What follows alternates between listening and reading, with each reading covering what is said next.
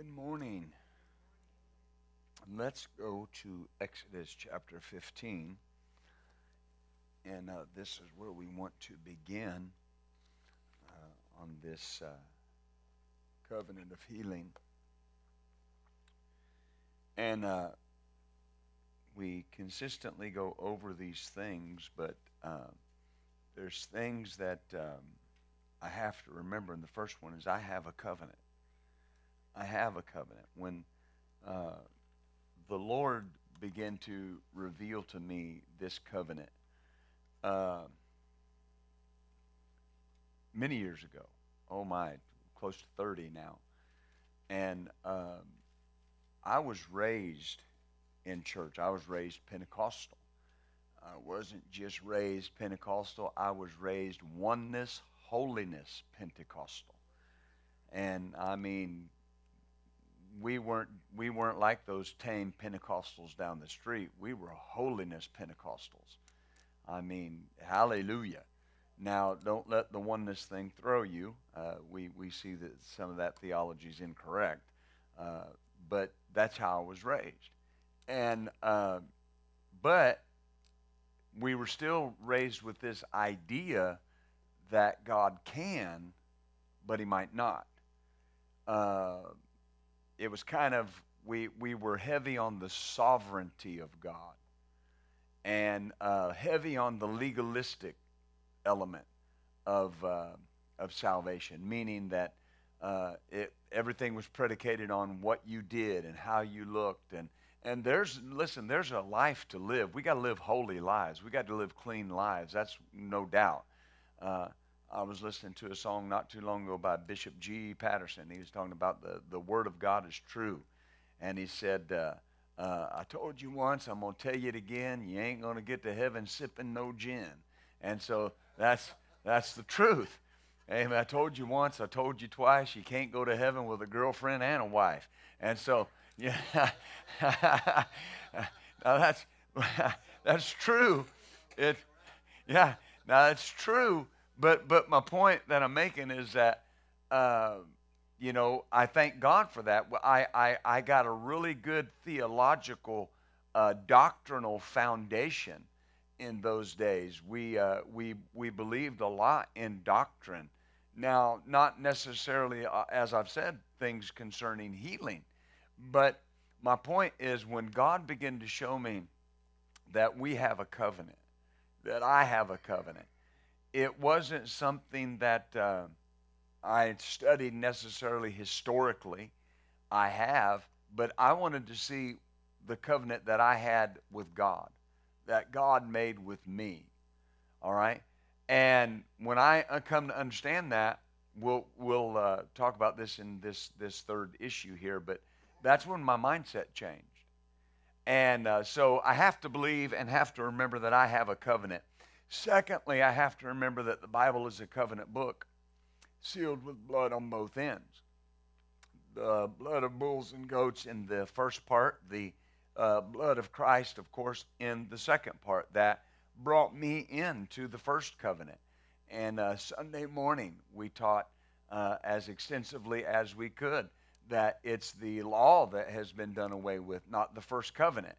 And you'll hear ministers say, well, under the first covenant with its system of animal sacrifice, there was no animal sacrifice under the first covenant. That was under the law. The law has been done away with, not the covenant. Because the Bible said 9 times in Genesis 17 that this is an everlasting covenant.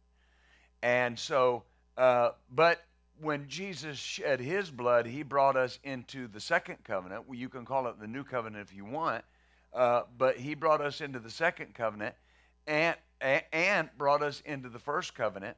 Everything that was ours in the first covenant, or that was theirs in the first covenant, became ours, and then it was expanded upon.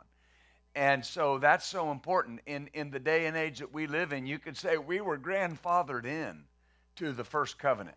All right? Sometimes somebody will start a business, or they'll buy out a business, and they'll just grandfather in all of the employees that are there. Well, that means that all the benefits that we're going to give you, you get, and all the benefits that you've had in the past, you're going to retain those. And so that's so important. And I've said this a lot, but you've got to remember that every person that was healed under the old covenant was healed on credit. Every person that Jesus healed was healed on credit because the price had not been paid yet. And they were healed based on what he was going to do. And that's why the Bible says in the book of Romans, when you study it, it says that when the Gentiles, he said, how is it that the Gentiles that have no law obey the law? And he said, it's because the law is written on their heart. In other words, every person is born into the earth with a sense of right and wrong. Every person is born into the earth with a knowledge of right and wrong. You have to be taught to override that. You have to be taught to override your conscience. Amen. Think about this. And I'm so grateful because I was born again very early. And I'm so grateful for that because every time I committed a sin knowing it was sin. I didn't have the luxury of not knowing, right? I was born again very early. And but think about that. Ever what time you were born again? What if you'd have got born again at 4? I mean, what would your life look like? How would it have been different moving forward, right? Now, my point in saying that is so everything that God said, it was on, so every person born into the earth is born with a sense of right and wrong on the inside of them by credit. God gives them the opportunity to recognize right and wrong and the opportunity to come under the conviction of the Holy Spirit the first time they do something wrong. The first time. They can be convicted and saved. Oh, hallelujah. Right? And people will say, well, what if nobody shares the gospel with them? There are hundreds of thousands of people that are saved every day just because they know they need to be. That's not the only way to get saved, by somebody telling me. I can just know I need to be saved and call out. Amen. Now, you say, what's that have to do with anything? Because we were brought into this second covenant by the blood of Jesus. That was the payment. That was the ratification. That was the sealing of it. All right? And it not only sealed the covenant, it sealed the issue that everybody now that believes on him can be brought into that. Thirdly, a covenant mindset is a requirement for strong faith. And so that's what changed. When a covenant mindset becomes your mindset, it becomes very real to you that God cannot lie because of what he's done. He's bound himself to his word. So if God said it, and think about that. Think about the frustration that religious people live with. They see something in the word, and they're never taught how to believe God for it. And they know it's there. What are they left to believe? That either God said it and didn't mean it, or God said it and I'll never measure up to it, so I can never have it. Right? Well, God said it and bound himself to it and said it and expects it to come to pass in our lives and gave us the ability to receive it. See, it would be a cruel joke on God's part to say, believe what I said, and not give us the capacity to believe. Oh, hallelujah. Then I have to believe what God said, number one, about himself. I have to believe what he said about himself. We won't take the time to go over all of those, but the main ones he's been have me focused on is Titus 1:2, where it says, God cannot lie, God who cannot lie.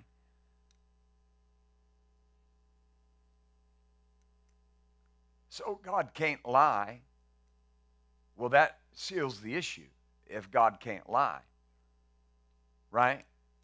And so that's why the enemy wants to bring in this mindset and this idea that there are many ways to God and there's other ways to get to God, and Buddha's just your way to get to God, and this one's just your way to get to God. because it sets God up to be a liar. Well, God can't lie. And see, now that's the covenant mindset.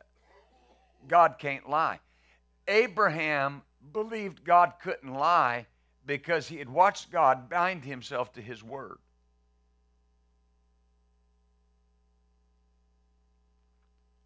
You and I have been brought into that same covenant where God bound himself to his word. He can't lie. I mean, you think about that. Anybody that honors their word. Now, I want to say this correctly because we're human beings. We can lie if we choose to. All right? But if your word means anything to you, truthfulness is the order of your life. And if you even misspeak, you didn't lie. If you just misspeak, you want to go correct it. Right? Because your word's out there. What do we see today? We see people giving their word and then not doing it like it doesn't matter. That's what caused me to be so, and you'll say, I know you're thinking, well, we're here for healing school. Well, we are, and we're talking about it. That's one thing that's so disillusioned me with sports. I was a sports fanatic, loved sports, but I started seeing something. A coach would sign a contract for 5 years. And after a year, if he had a good record, some other school would give him a higher contract, and he'd just leave. His word meant nothing to him. And they'd ask him about it. Well, I just had an opportunity to do better for my family. But you signed the contract. That right? Well, I bought out my contract, but you lied. Now, see, people don't think about it that way. Well, if I get a better opportunity, people will come to church. You're my pastor. Yes, sir. You're my pastor. You're my pastor. God called me here. You're my pastor. I hear that. And then I don't see them. They come to church and never get involved. If I'm your pastor, this is your church. Do your words mean anything to you? See? And when people think that way, it's evidence. That can be evidence of what some of their problems are in receiving. Is they don't believe what they said. What they say don't matter to them. Hallelujah. Does that make sense? A covenant mindset. So you got to believe what God said about himself. You have to believe what he said about his word. He said in Isaiah 55:11, his word would not return void. It would not return empty. It would not return without accomplishing the thing he sent it to do. And he said it would prosper therein. Right? So if the word has been spoken, it's accomplishing what it was sent to do. But what you hear very often with people is, well, I did that and it didn't work. Well, at that moment, you stopped the miracle action. Words get it started and words stop it.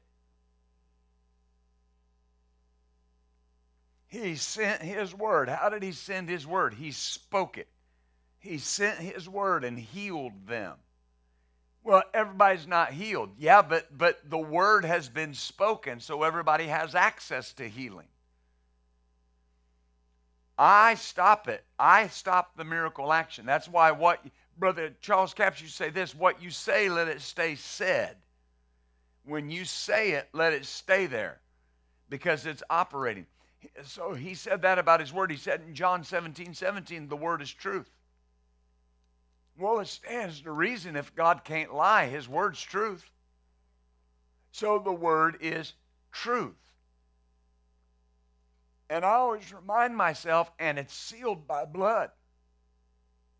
God's word is truth, and it's sealed by blood.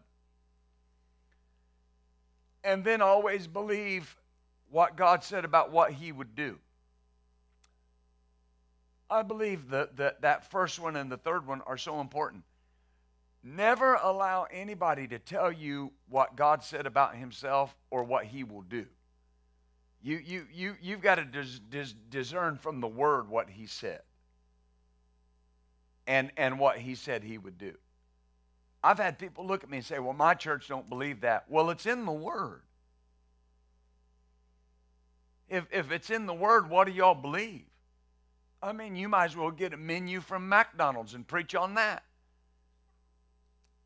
If you're going to preach things that you don't believe. I mean, right? Brother Hagin would talk about how when he was a Baptist, they would get over there and they would preach on 1 Corinthians 10, and then of course you had to skip over 1 Corinthians 12 because it talks so much about the Holy Spirit, and then you'd get over there and talk in 1 Corinthians 13 about the love of God, and then you had to skip over 1 Corinthians 14 because it talked about all the gifts of the Spirit. Well, you see, he figured out, I can't keep teaching things I don't believe. So important. So Exodus 15, verse 26, this is when the Lord was dealing with the people, and this has been our foundation.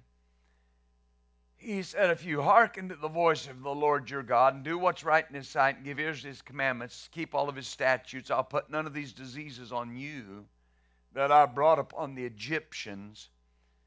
And this is the emphasis, and this is the structure here. He said, for I am the Lord that heals you. All right, all these things that have come on the Egyptians, on the world, all right, I'm the Lord that heals you. I am the Lord. I am, blank check. I am. Then he fills it in. I am the Lord. I'm Jehovah. I am the self-existent one, eternally self-existent, and I'm eternally self-existent as your healer, Rapha. So that's important. What God is, He has always been. What He always has been, He is. There's never a time God has not been the healer. There's never a time in the future that God won't be the healer. Now that's important because that's part of that covenant mindset. Well, hands were laid on me, but wait a minute. Hands were laid on you, and God is eternally self-existent as your healer. So that's that mindset. That's how He eternally exists. Oh, glory. One translation says He is your physician. Another we talked about says He's your surgeon. Oh, glory. So it's good to know I have a covenant that He'll just fix things. Hallelujah. He'll just fix things. Hallelujah. God established Himself as their eternal healer. Now, again, He's bound to what He says. And you can't be afraid to go to God in that manner. You're His covenant partner. When God's covenant partner, when He came to Abraham, who was His covenant partner, and He told Abraham, He said, I will bless you. He said, walk before me. I'll bless you. I'm going to give your seed the land. What did His covenant partner say? What could you possibly give me, seeing I'm still childless? That's what he said. And my heir is Eliezer here of Damascus. And the Lord said, no. That's not part of the covenant. That won't be your heir. One that comes from your body will be your heir. Amen. When something's not working from the Word of God, whether it be for healing or whatever it is, if it doesn't seem to be working, don't be afraid to go to God with the Word that He's bound by and present it to Him. Lord, this is what you said. Now, why isn't it working? Because it's there. Why isn't it working? It wasn't a matter of healing, but when I started getting this covenant mindset, I took Malachi chapter 3 to God. And I said, okay, I see right here what you said about tithing, and that the windows of heaven would be open and there would be a blessing poured out that there's not room enough to receive in my life. And I put my finger on that verse and I said, this isn't working. Now, religion will say don't ever question God. Well, that's baloney. Because what they mean is when something bad happens, when somebody you love dies sick, don't question God. And so they're taught to just live with whatever's going on, instead of taking God's word to him and saying, why is this happening? Why is this not working? Because you know why it's not working. Every word, we'll read it in a minute. Every word of God is full of power. If it's full of power, why isn't it working? Right? Have you ever got something, a toy or an appliance or something that needs batteries, and you put the batteries in, you hit the power button, it's not working? It doesn't come on? Well, now, wait a minute, and you'll go through the list. Well, it's a brand new thing, brand new batteries. Okay, then something's wrong with the installation. Either it's a bad product or the batteries are in wrong. Well, what's the first thing you do? You don't take it back to the store and say, this doesn't work. You check the batteries. Maybe the batteries are in wrong. And you fix the batteries and it starts working. Hallelujah. It's the Word of God always works. Check the batteries. Go to God and ask Him, why isn't this working? And I've had people tell me, well, I don't like to question God and His sovereignty. Well, that's why bad things happen to good people. Because they won't question what's going on in their life. There's not one scripture in the Word that says take the good with the bad. When life gives you lemons, make lemonade. That's a religious saying, not a scripture. Well, I thank God for unanswered prayers. That's a country song, not a scripture. Amen. That's not a scripture. But I've had people tell that, well, we all have our lot in life. That's not a scripture. Well, brother, it rains on the unjust and the just. That's talking about the goodness of God. That even unjust people experience the goodness of God because of His mercy. The rain in Scripture is never a bad thing. Religion says, well, look right there. You're going through a hard time, brother. But it rains on the just and the unjust. Rain's a good thing. It means even the unjust get the rain that causes the harvest because God's merciful. Amen. If you feel like something's not working, go to God. Why isn't this working? Oh, hallelujah. And you know, the Lord told me. He told me. Because understand this. This is settled. What God has said, He has said. He won't go back on it. He can't lie. He can't change. He'll not be different tomorrow. This is vital. In the word that God speaks is the power to bring itself to pass. This word is the power of God is contained in the word. In Hebrews 4, this is a familiar verse. Now I'm going through all this for a reason. Even though the word contains the power of God, the very life, the very energy of God is within the word. I have a part of it. The covenant is sealed in blood. It's an everlasting covenant, but I have a part of it. Hebrews 4 and verse 12. For the word of God is quick, powerful, sharper than any two-edged sword, piercing even dividing asunder soul and spirit, and of the joints and marrow, and is a discerner of the thoughts and the intents of the heart. The Amplified Bible says, for the word that God speaks is alive and full of power, making it active, operative, energizing, and effective. So, the word that God speaks is full of power. It's alive. It's full of power. Now, that means very little if it's not accessed. A illustration of that is it says that Jesus was in the house And it says there were doctors and lawyers of the law that had come out of every city. He was in his house. There was not room to get in. And it says the power of the Lord was present to heal them. Now, I know we've heard that verse, so we just kind of let it go over our head. That's right. Yeah, the power of the Lord is present to heal them. 4 men, 4 crazy friends brought their son, brought their friend up on the roof, let him down through the roof. Jesus healed him. Yeah, I know. Them didn't get it, but him did. Well, we missed something there. Who was Jesus? And people say the Son of God, the Messiah. But who was he according to John 1? The Word. The Word. So the Word was in the house. And the Word was full of power. The Word was operative. The Word was energetic. The Word was active and effective. Right? But yet only one man was healed.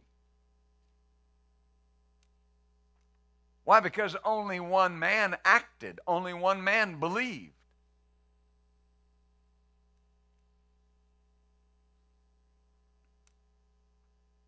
So what God speaks always comes to pass because it's truth.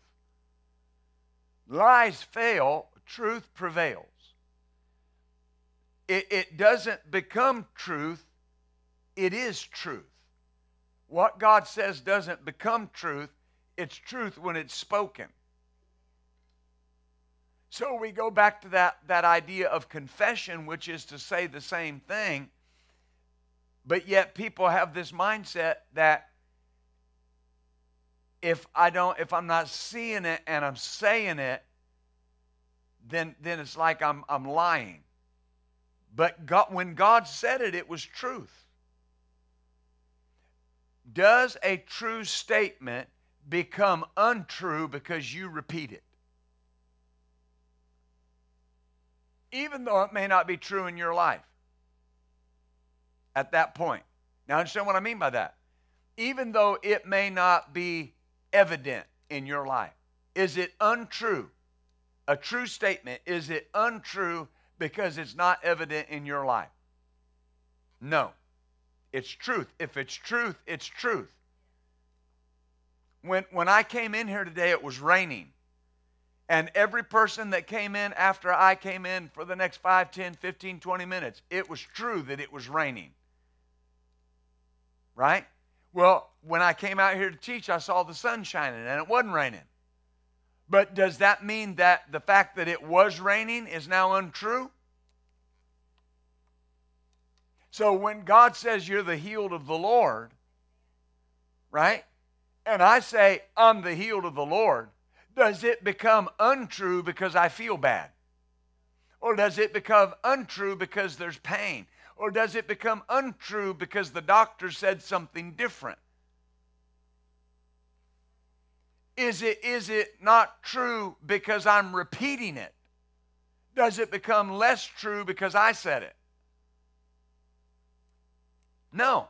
The Word of God does not lose power from His mouth to your mouth.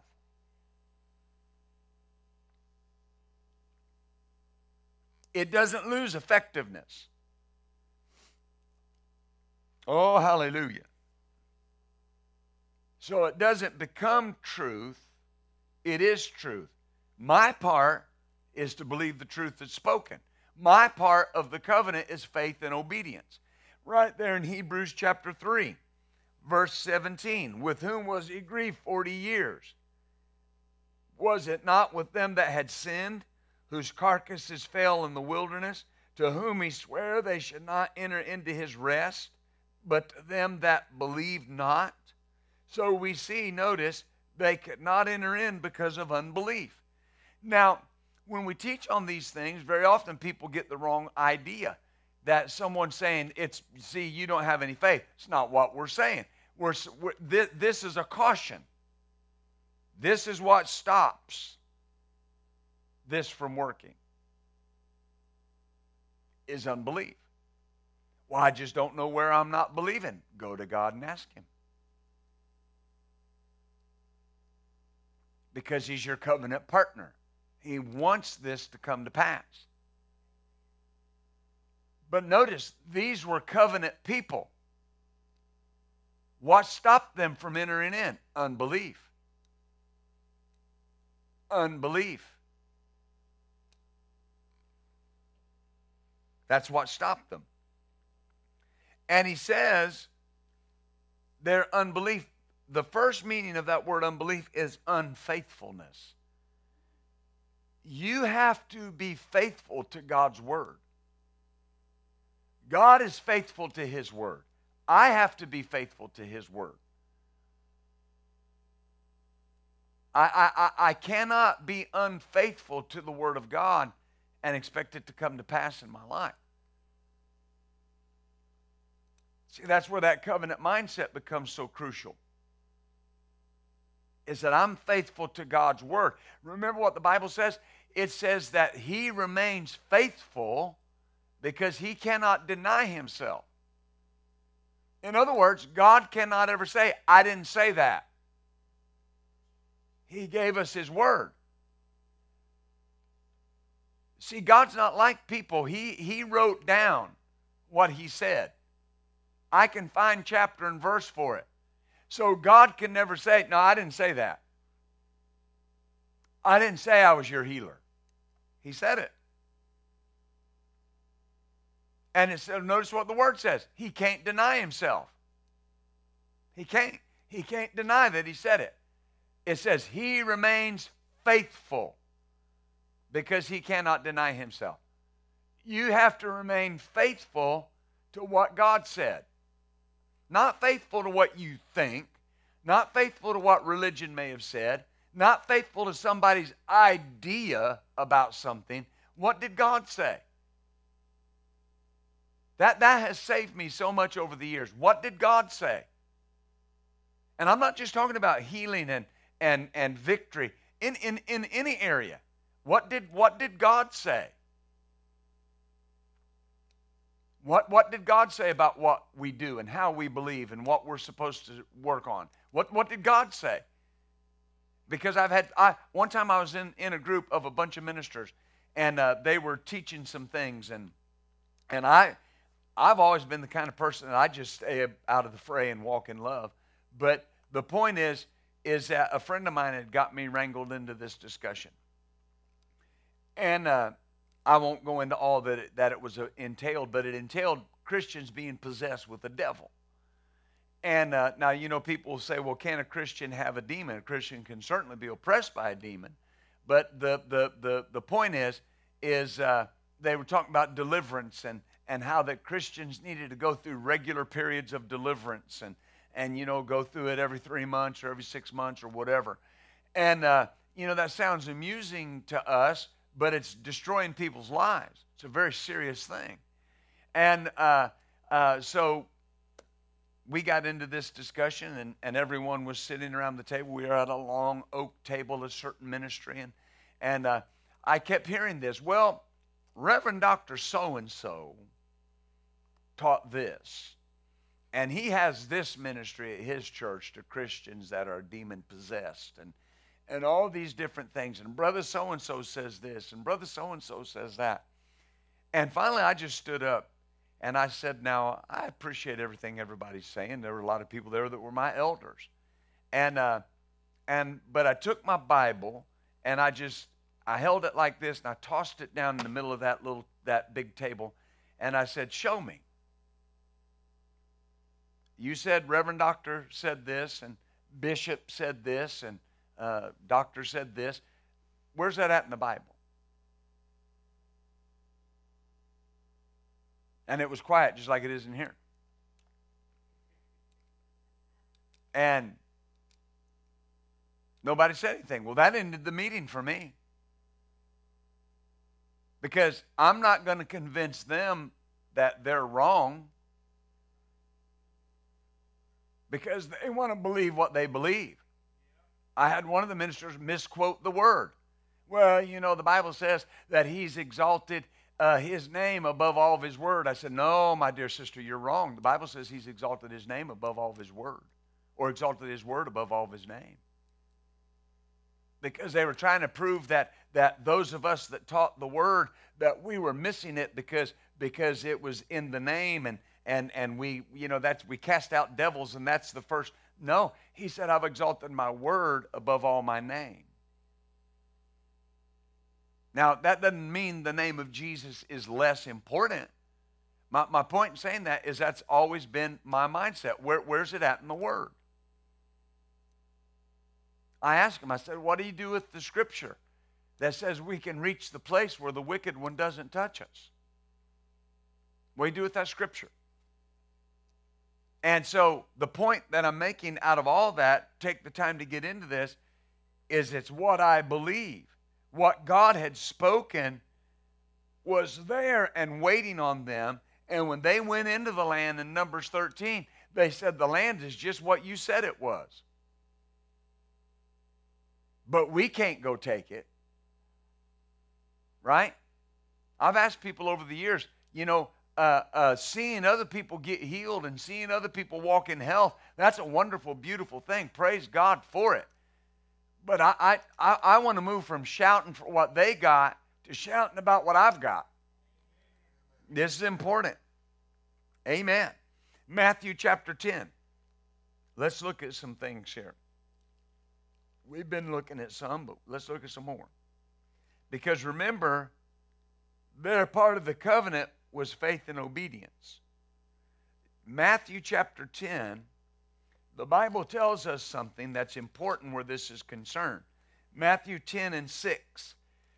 And Jesus was sending out the 12, and notice verse 5, he commanded them, saying, go not into the way of the Gentiles, and into any city of the Samaritans do not enter, but go to the lost sheep of the house of Israel.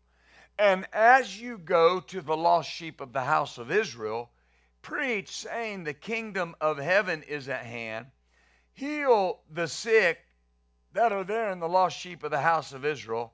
Cleanse the lepers in the house of Israel. Raise the dead in the house of Israel.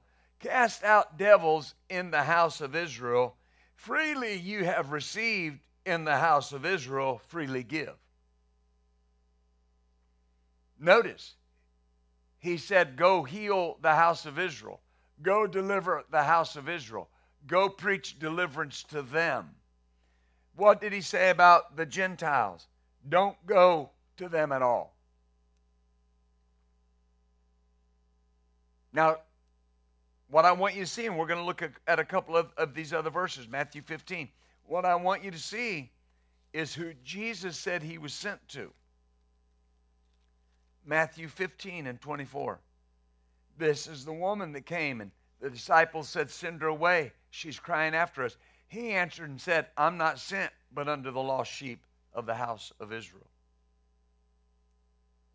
Well, this woman was a Gentile.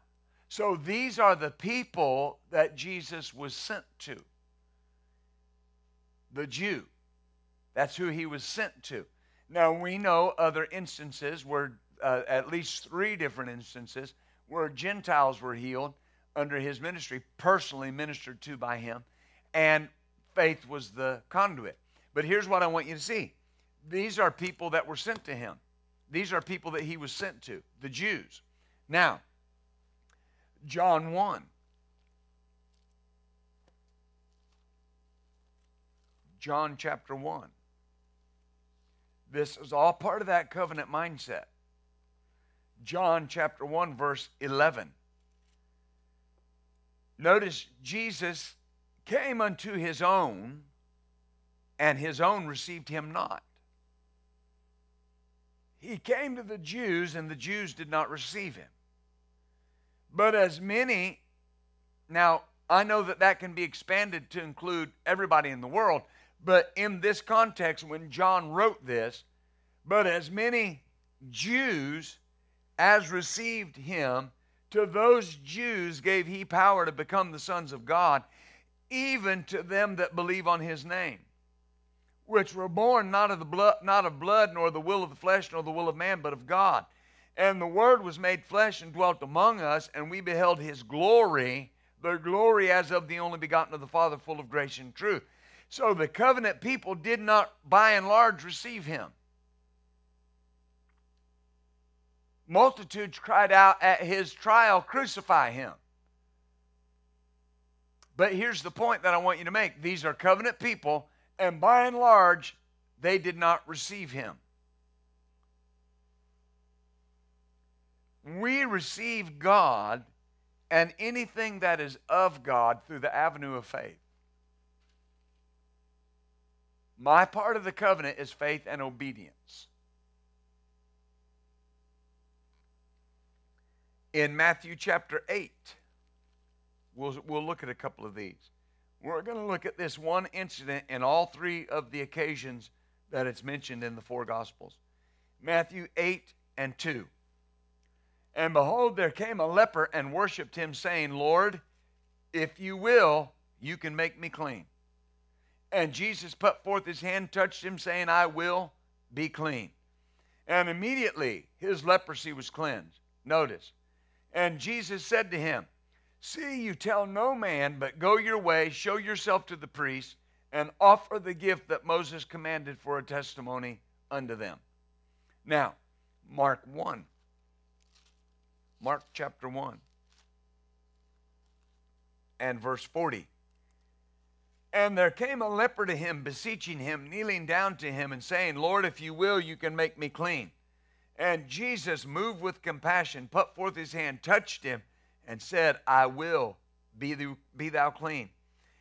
And as soon as he had spoken, the leprosy departed from him, and he was cleansed. And he straightly charged him, and forthwith sent him away, and said to him, "See, you say nothing to any man." Notice, "But go your way, show yourself to the priest, and offer for your cleansing those things that Moses commanded for a testimony unto them."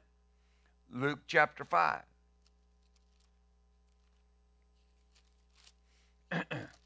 And verse 12. And it came to pass, when he was in a certain city, a man full of leprosy, who seeing Jesus fell on his face and besought him, saying, "Lord, if you will, you can make me clean." And he put forth his hand, touched him, saying, "I will be clean." And immediately the leprosy departed from him. And he charged him to tell no man, but go and show yourself to the priest, and offer for your cleansing according as Moses commanded for a testimony unto them. Now, I read this 3 times because I want you to see something. It seems like the same story in all 4 of the Gospels. It is. And the man said the same thing in all 4 of the Gospels, and in all 3 of them. And Jesus said the same thing in all 3 of the Gospels. What did Jesus say? Well, he said, "I will be clean." And that's where the focus generally is. And then we'll back up and say, this man knew Jesus could, he just didn't know if he would. That's true as well. And we'll look at that. But we know this man was a Jew. And we know he was a Jew because Jesus said, "Go to the priest and offer the gift that Moses said to offer, and show them, so it will be a testimony unto them that you're clean." All right? But notice, even though he had a covenant of healing, he had to believe something. He had to believe it. See, it's not enough to know I have it. It's what I believe about it. And so this man believed Jesus could. Well, that's 90% of churches in America. They believe he can. I mean, people that believe nothing believe he can. I mean, church people. You know, churches that haven't seen a miracle, have never seen a miracle. Do you know there are people that go to church every Sunday that have never seen a miracle? There are people 80 years of age that have never seen a miracle. They've never seen anybody healed. Amen.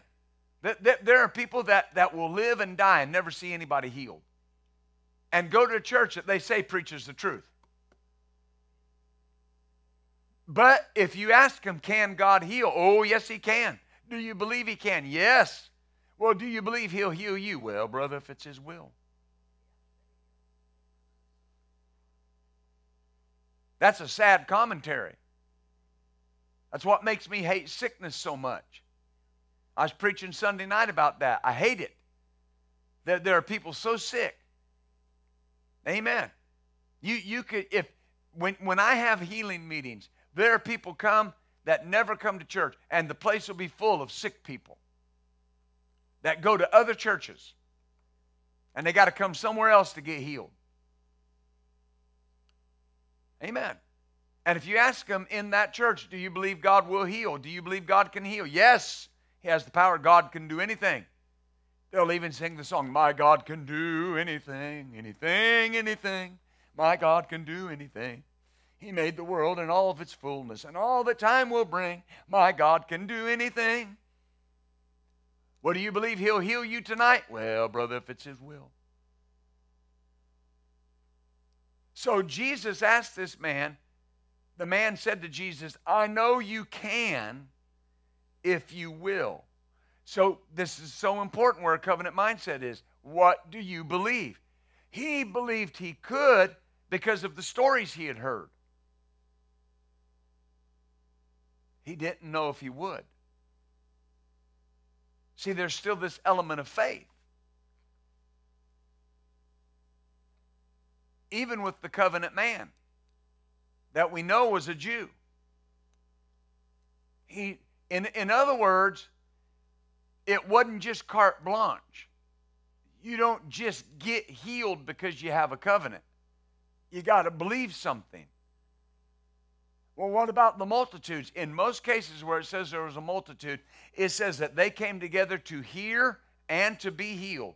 They came to hear something and they believed that they would be healed. Amen. See, he believed Jesus could, but he was still a leper. So believing he can is not necessarily going to fix it. It's a start. His lack of faith was in the willingness of Jesus. He had to have faith that Jesus wanted to heal him, even though he had a covenant of healing. You can have every book of faith about faith there is. You can go through God's creative power for healing 14 times a day. And it doesn't mean anything if you don't believe God wants to heal you. See, that's the covenant mindset. If I know God has bound himself to his word, he didn't bind himself to something he don't want to do. Not only can he wants to. He wants to do it. Hallelujah. Do you see that? There's nothing worse than a parent that can do better for their child and won't. Nothing worse. Amen. When I see dads like that, I want to get 12 good men together and go talk to them for 12 long hours. Amen. Maybe apply some chastening of the Lord. Hallelujah. But you understand why I'm saying that? You've seen families like that. You've seen families that they could do better and they won't do better. God not only can, he wants to. Other translations where Jesus answered this man, he said, I desire it with all my heart. From the depths of my heart, I want to do this. So this man could have seen Jesus, who with all his heart wanted to heal him. And he could have stayed a leper, knowing that he could, but not being sure he would. See, the covenant covers the willingness and the ability. The covenant says, I'm willing. And the covenant also says, I'm able. I'm able to do it, and I want to do it. Else I wouldn't have bound myself to my word. I've been to places before people have invited me to. And I said, I'll be there. And I'd show up and they'd go, boy, I'm glad you came. Well, I told you I'd be here. Yeah, but I wasn't sure. Yeah, but I told you I'd be here. Did you see that? That's why you condition yourself to speak only truth. And you'll be able to believe that God speaks only truth easier. Oh, glory. Matthew chapter 9. It's going to be so easy for you to walk in health. just easy. Just easy. Matthew 9, verse 27. And when Jesus departed, two blind men followed him, crying, saying, Son of David, have mercy on us. Now notice they're calling out for mercy. Deuteronomy 7:9. I am the faithful God that keeps mercy and covenant for 1,000 generations. You know what I've learned over the years? And this may be a little side note, but it's worth going on. When you don't know what else to ask for, just ask for mercy. Just ask for mercy, because he's the merciful God. When you don't know what else to ask for mercy. And so they said, Lord, have mercy on us. Son of David, have mercy on us. When he was come into the house, the blind men came to him, and Jesus said to them, Believe ye that I am able to do this? They said, Yes, Lord. Then touched he their eyes, saying, According to your faith, be it unto you. And their eyes were open, and he straightly charged them, saying, See that no man know it. But when they departed, they spread abroad his fame in all that country. Now, there's a couple of things. First of all, they called Jesus the Son of David. That's the royal title of the Messiah. When the woman that had the demon-possessed daughter, the Greek woman, the Syrophoenician, she called him Son of David. Meaning, I believe you're the Messiah. You're the one that was to come to your people. Now, maybe rightfully so, or maybe not. She didn't have a right to use that title. People will emphasize that. But she had some knowledge. She had some understanding. And what she asked for? Mercy. Help me. Right? But they came to him. Now, there's so much here that I don't know if I got time to unpack it all, but there's so much here. It shows us, first of all, they were Jews.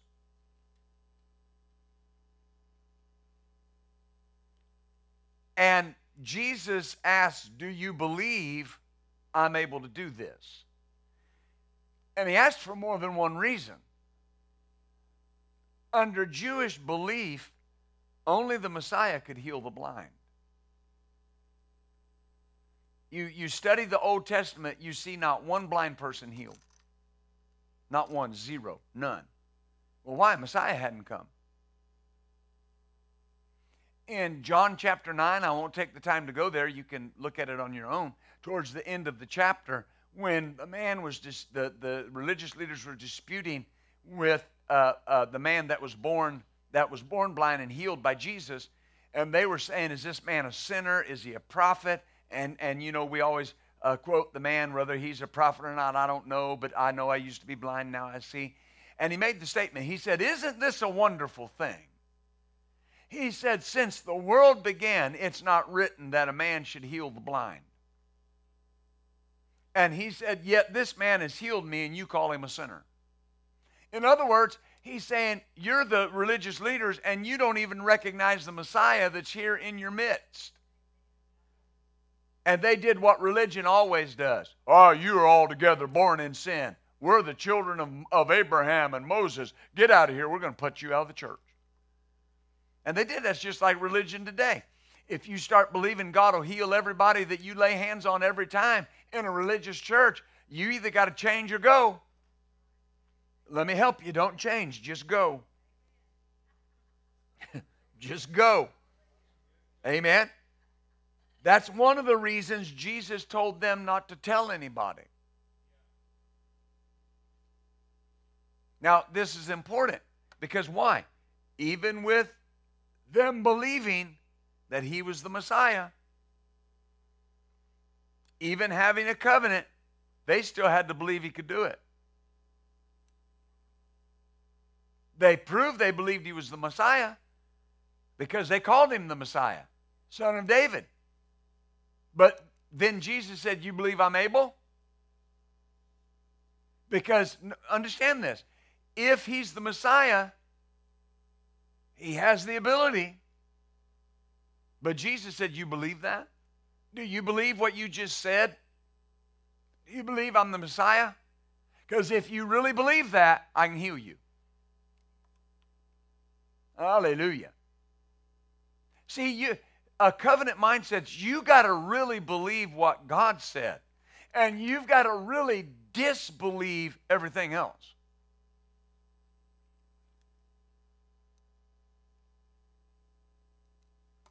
Think about this for instance.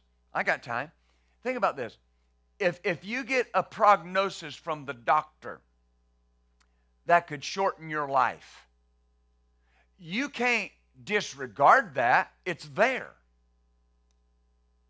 Right?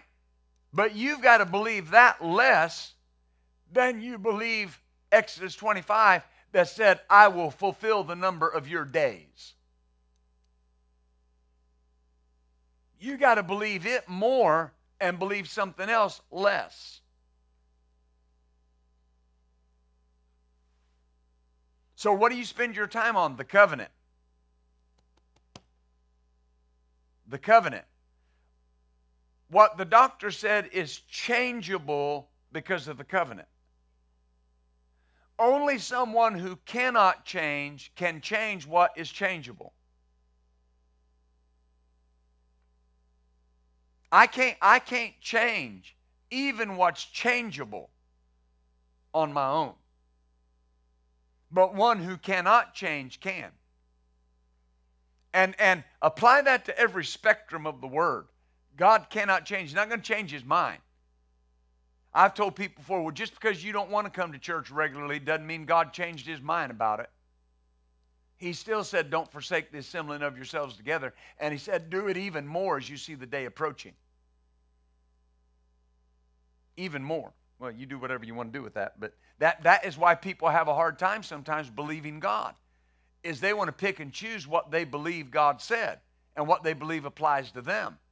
Oh, yes, I'm the healed of the Lord. I come to church about once every 2 weeks, but, well, you're violating the word.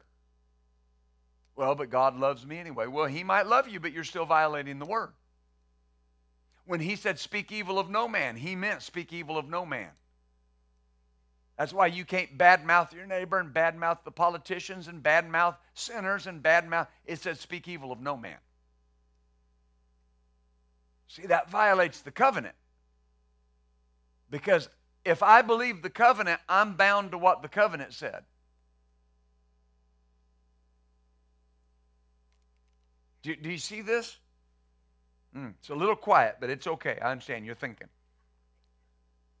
Mark chapter 9. Well, Reverend, I got things going on. I know. Hopefully God will just overlook it. Yeah, because you got stuff going on. You're busy. Oh, glory. I don't know about that, I should say. Mark 9, verse 17. One of the multitude answered and said, Master, I brought you my son that has a dumb spirit. See right there, it tells you the devil's dumb. That's a little humor, very little. And wherever he takes him, he teareth him, and he foams and gnashes with his teeth and pineth away. Now, think about this for a moment. I don't know if you read the Bible this way. Think about the miserable life this family has. Everywhere he goes, he takes him, he possesses him, and he teareth him, and he foams and gnashes with his teeth. One gospel said, throws him in the water, throws him in the fire. This is where the saying, can't take that boy anywhere, originated. Everywhere we go, it's miserable. It's a miserable life.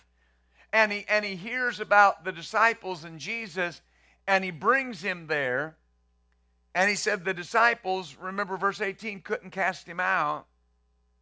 Jesus rebuked their lack of faith. When they brought him to Jesus, when he, the boy or the spirit in him, whichever you believe, straightway the spirit tear him, and he fell on the ground and wallowed foaming. And notice, here's this verse 22. Here's the mercy. If you can do anything, have compassion on us. Now remember, I don't know, I taught this in the 5 days of healing.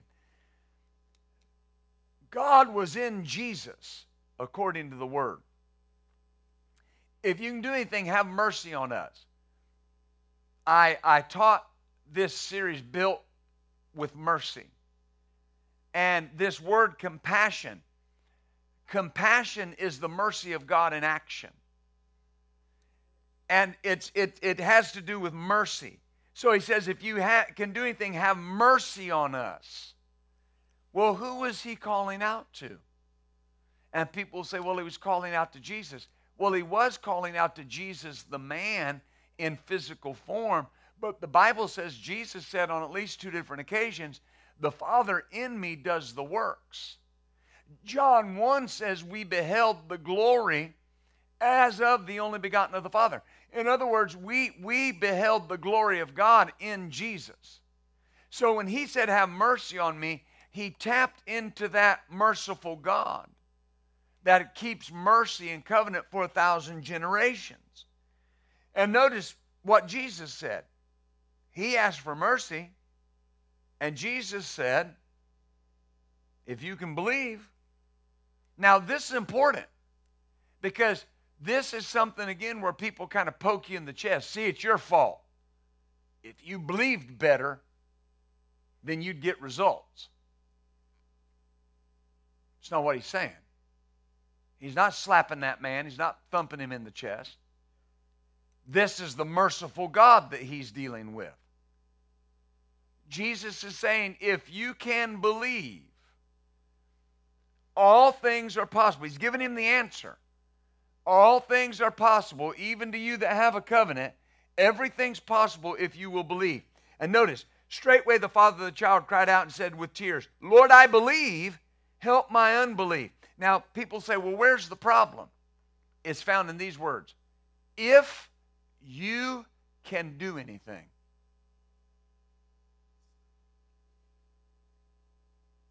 Remember, Brother Hagin used to say, if is the badge of unbelief. Now, notice this is important. Because what's he saying? I'm not sure you can. Well, that was Jesus. I know. And he's doubting Jesus.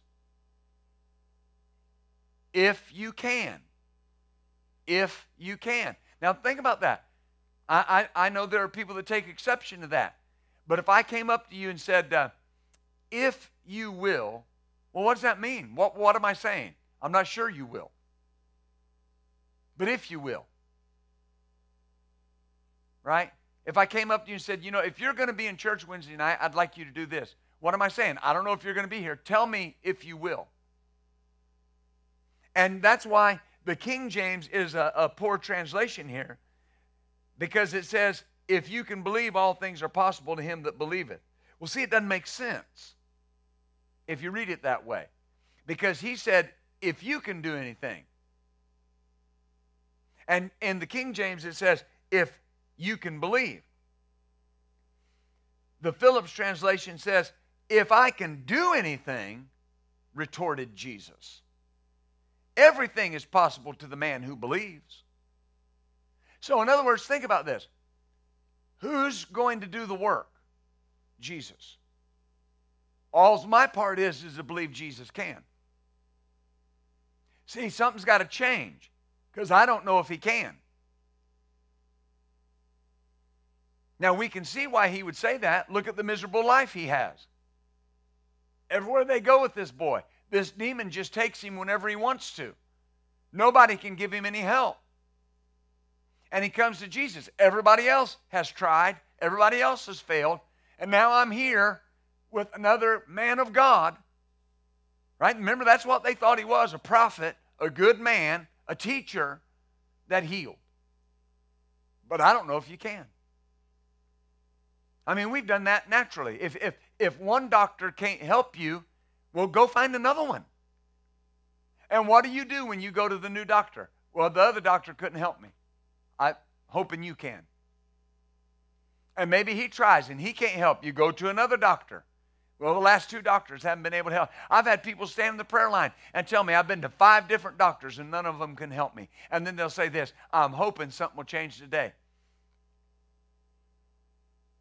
You see, you still got those 5 doctors in your mind that can't help you.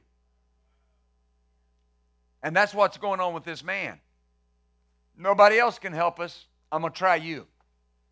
If you can, right? What had he just witnessed?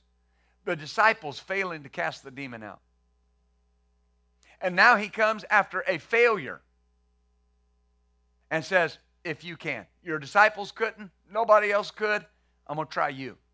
And Jesus lays it back down and says, okay, if I can do anything, in other words, I am a believing one. It's what the Weiss Bible says. I am a believing one, and all things are possible to one who believes. Right? In other words, sir, the issue is not on me, my ability, or what I can do. I'm a believing one. And notice what the man said. He said, Lord, I believe. Now stop right there. I believe what? I believe you can. See, there had to go from if you can to I believe you can. Had to move from if you can to I believe. And the King James says, help my unbelief. That was the right response. I believe you can. And whatever area I don't have faith, just I believe you can. That's enough.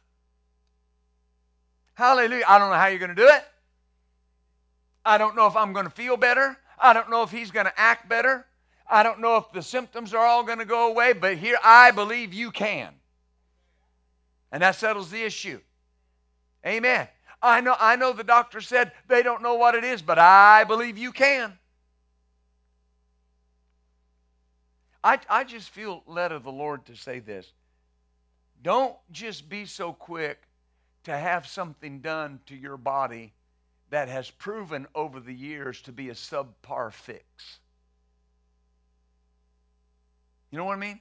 You go to the doctor and they say, well, we can do this, but you'll have 70% mobility. Now, I'm not telling you not to do it. I would never do that. Pray about that. Do you want less mobility? Or more trouble? I knew a guy Lord help me with this. I knew a guy one time that was having trouble in some joints in his body, and he went ahead and had a procedure that fused those joints. And it was worse. Now I'm even more limited.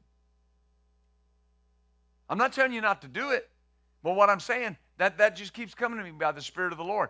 Don't just go give your approval to something that's going to limit you. Amen. I'm not telling you not to go to the doctor. I'm not telling you not to listen to the doctor. I go to the doctor. I listen to the doctor. But here's what I'm trying to say. Notice what this man said. I believe. So he went from if you can to I believe you can. Well, what was the next step? Son was delivered. But notice, this is a Jewish man, and he still had to believe. The covenant guarantees that what I believe is what will happen. Oh, glory. See, faith was a prerequisite. My part of the covenant is faith and obedience. Now, let me close with this. I'll wrap this up with this. I'm going a little over time today, but I need you to see this. Quit focusing on, am I doing something wrong? Well, if I'm doing something wrong, I want to know it. Well, I understand that, but this man did not come to Jesus and say, what am I doing wrong? And I think sometimes we mess up. It's just like we want people to live righteous So we preach against sin. Well, preaching against sin just magnifies sin. You want people to live righteous, preach on righteousness. If you want people healed, don't magnify what can stop them from getting healed. Magnify what will get them healed. And when you sit around and you're looking for reasons you're not healed, they may not even be right reasons. The devil will accommodate you. And you'll believe a lie. And you won't be healed. You got to settle this once and for all. I have a covenant with God. He initiated this covenant. He is the presenter. He made a covenant with my father Abraham as my healer. Now, I believe that you're my healer. I believe I'm healed. And get that in your mind first. Get that settled in your spirit before you ever wonder why I may not have been healed. I promise you, and you do whatever you want to do with this, I promise you, in the largest percentage of the time, you'll get healed just starting to believe that He's your healer. And quit looking for reasons why you're not. Well, why is it taking so long? If you're focused, don't you know you can't enjoy a journey focusing on how long the trip is? You just won't. Are we there yet? Are we there yet? Are we there yet? Well, sit down and enjoy the ride. Look at the mountains. Look at the trees. Look, right? Amen. Man, there's nothing more beautiful than that drive from Fayetteville to Clarksville, and especially in the fall. Oh, it's gorgeous. Amen. It's also the longest part of the trip. But it's gorgeous. You can focus on, dear God, 6 hours. Or you just get there and just focus on, right, how good God is. Lord, I know I got this in my body, but Lord, you saved me. Father, I'm not going to hell. You filled me with the Holy Ghost. Lord, you've saved my family. Father, you've touched my marriage, whatever it may be. See, you're focused on what God has done. And then you just take what you're believing for and insert it in the list of what God's already done. If He's done that, He'll do this. Hallelujah. A lot of Christians, the devil doesn't need to beat them up. They beat themselves up. Oh, glory. So, Father, thank you. Thank you for this wonderful day. Thank you for this wonderful time that we've come together to break the covenant open about healing. And, Father, we know unequivocally, without doubt, that you're our healer. And that's where we choose to focus. If you are a healer and you said you were, then that means you want to. And if you want to, that means you will. And we thank you for it in the name of Jesus. Amen and amen. Well, God bless you. Thank you for watching online. Till we see you next Tuesday, just keep the switch of faith turned on. Build your faith. God bless you.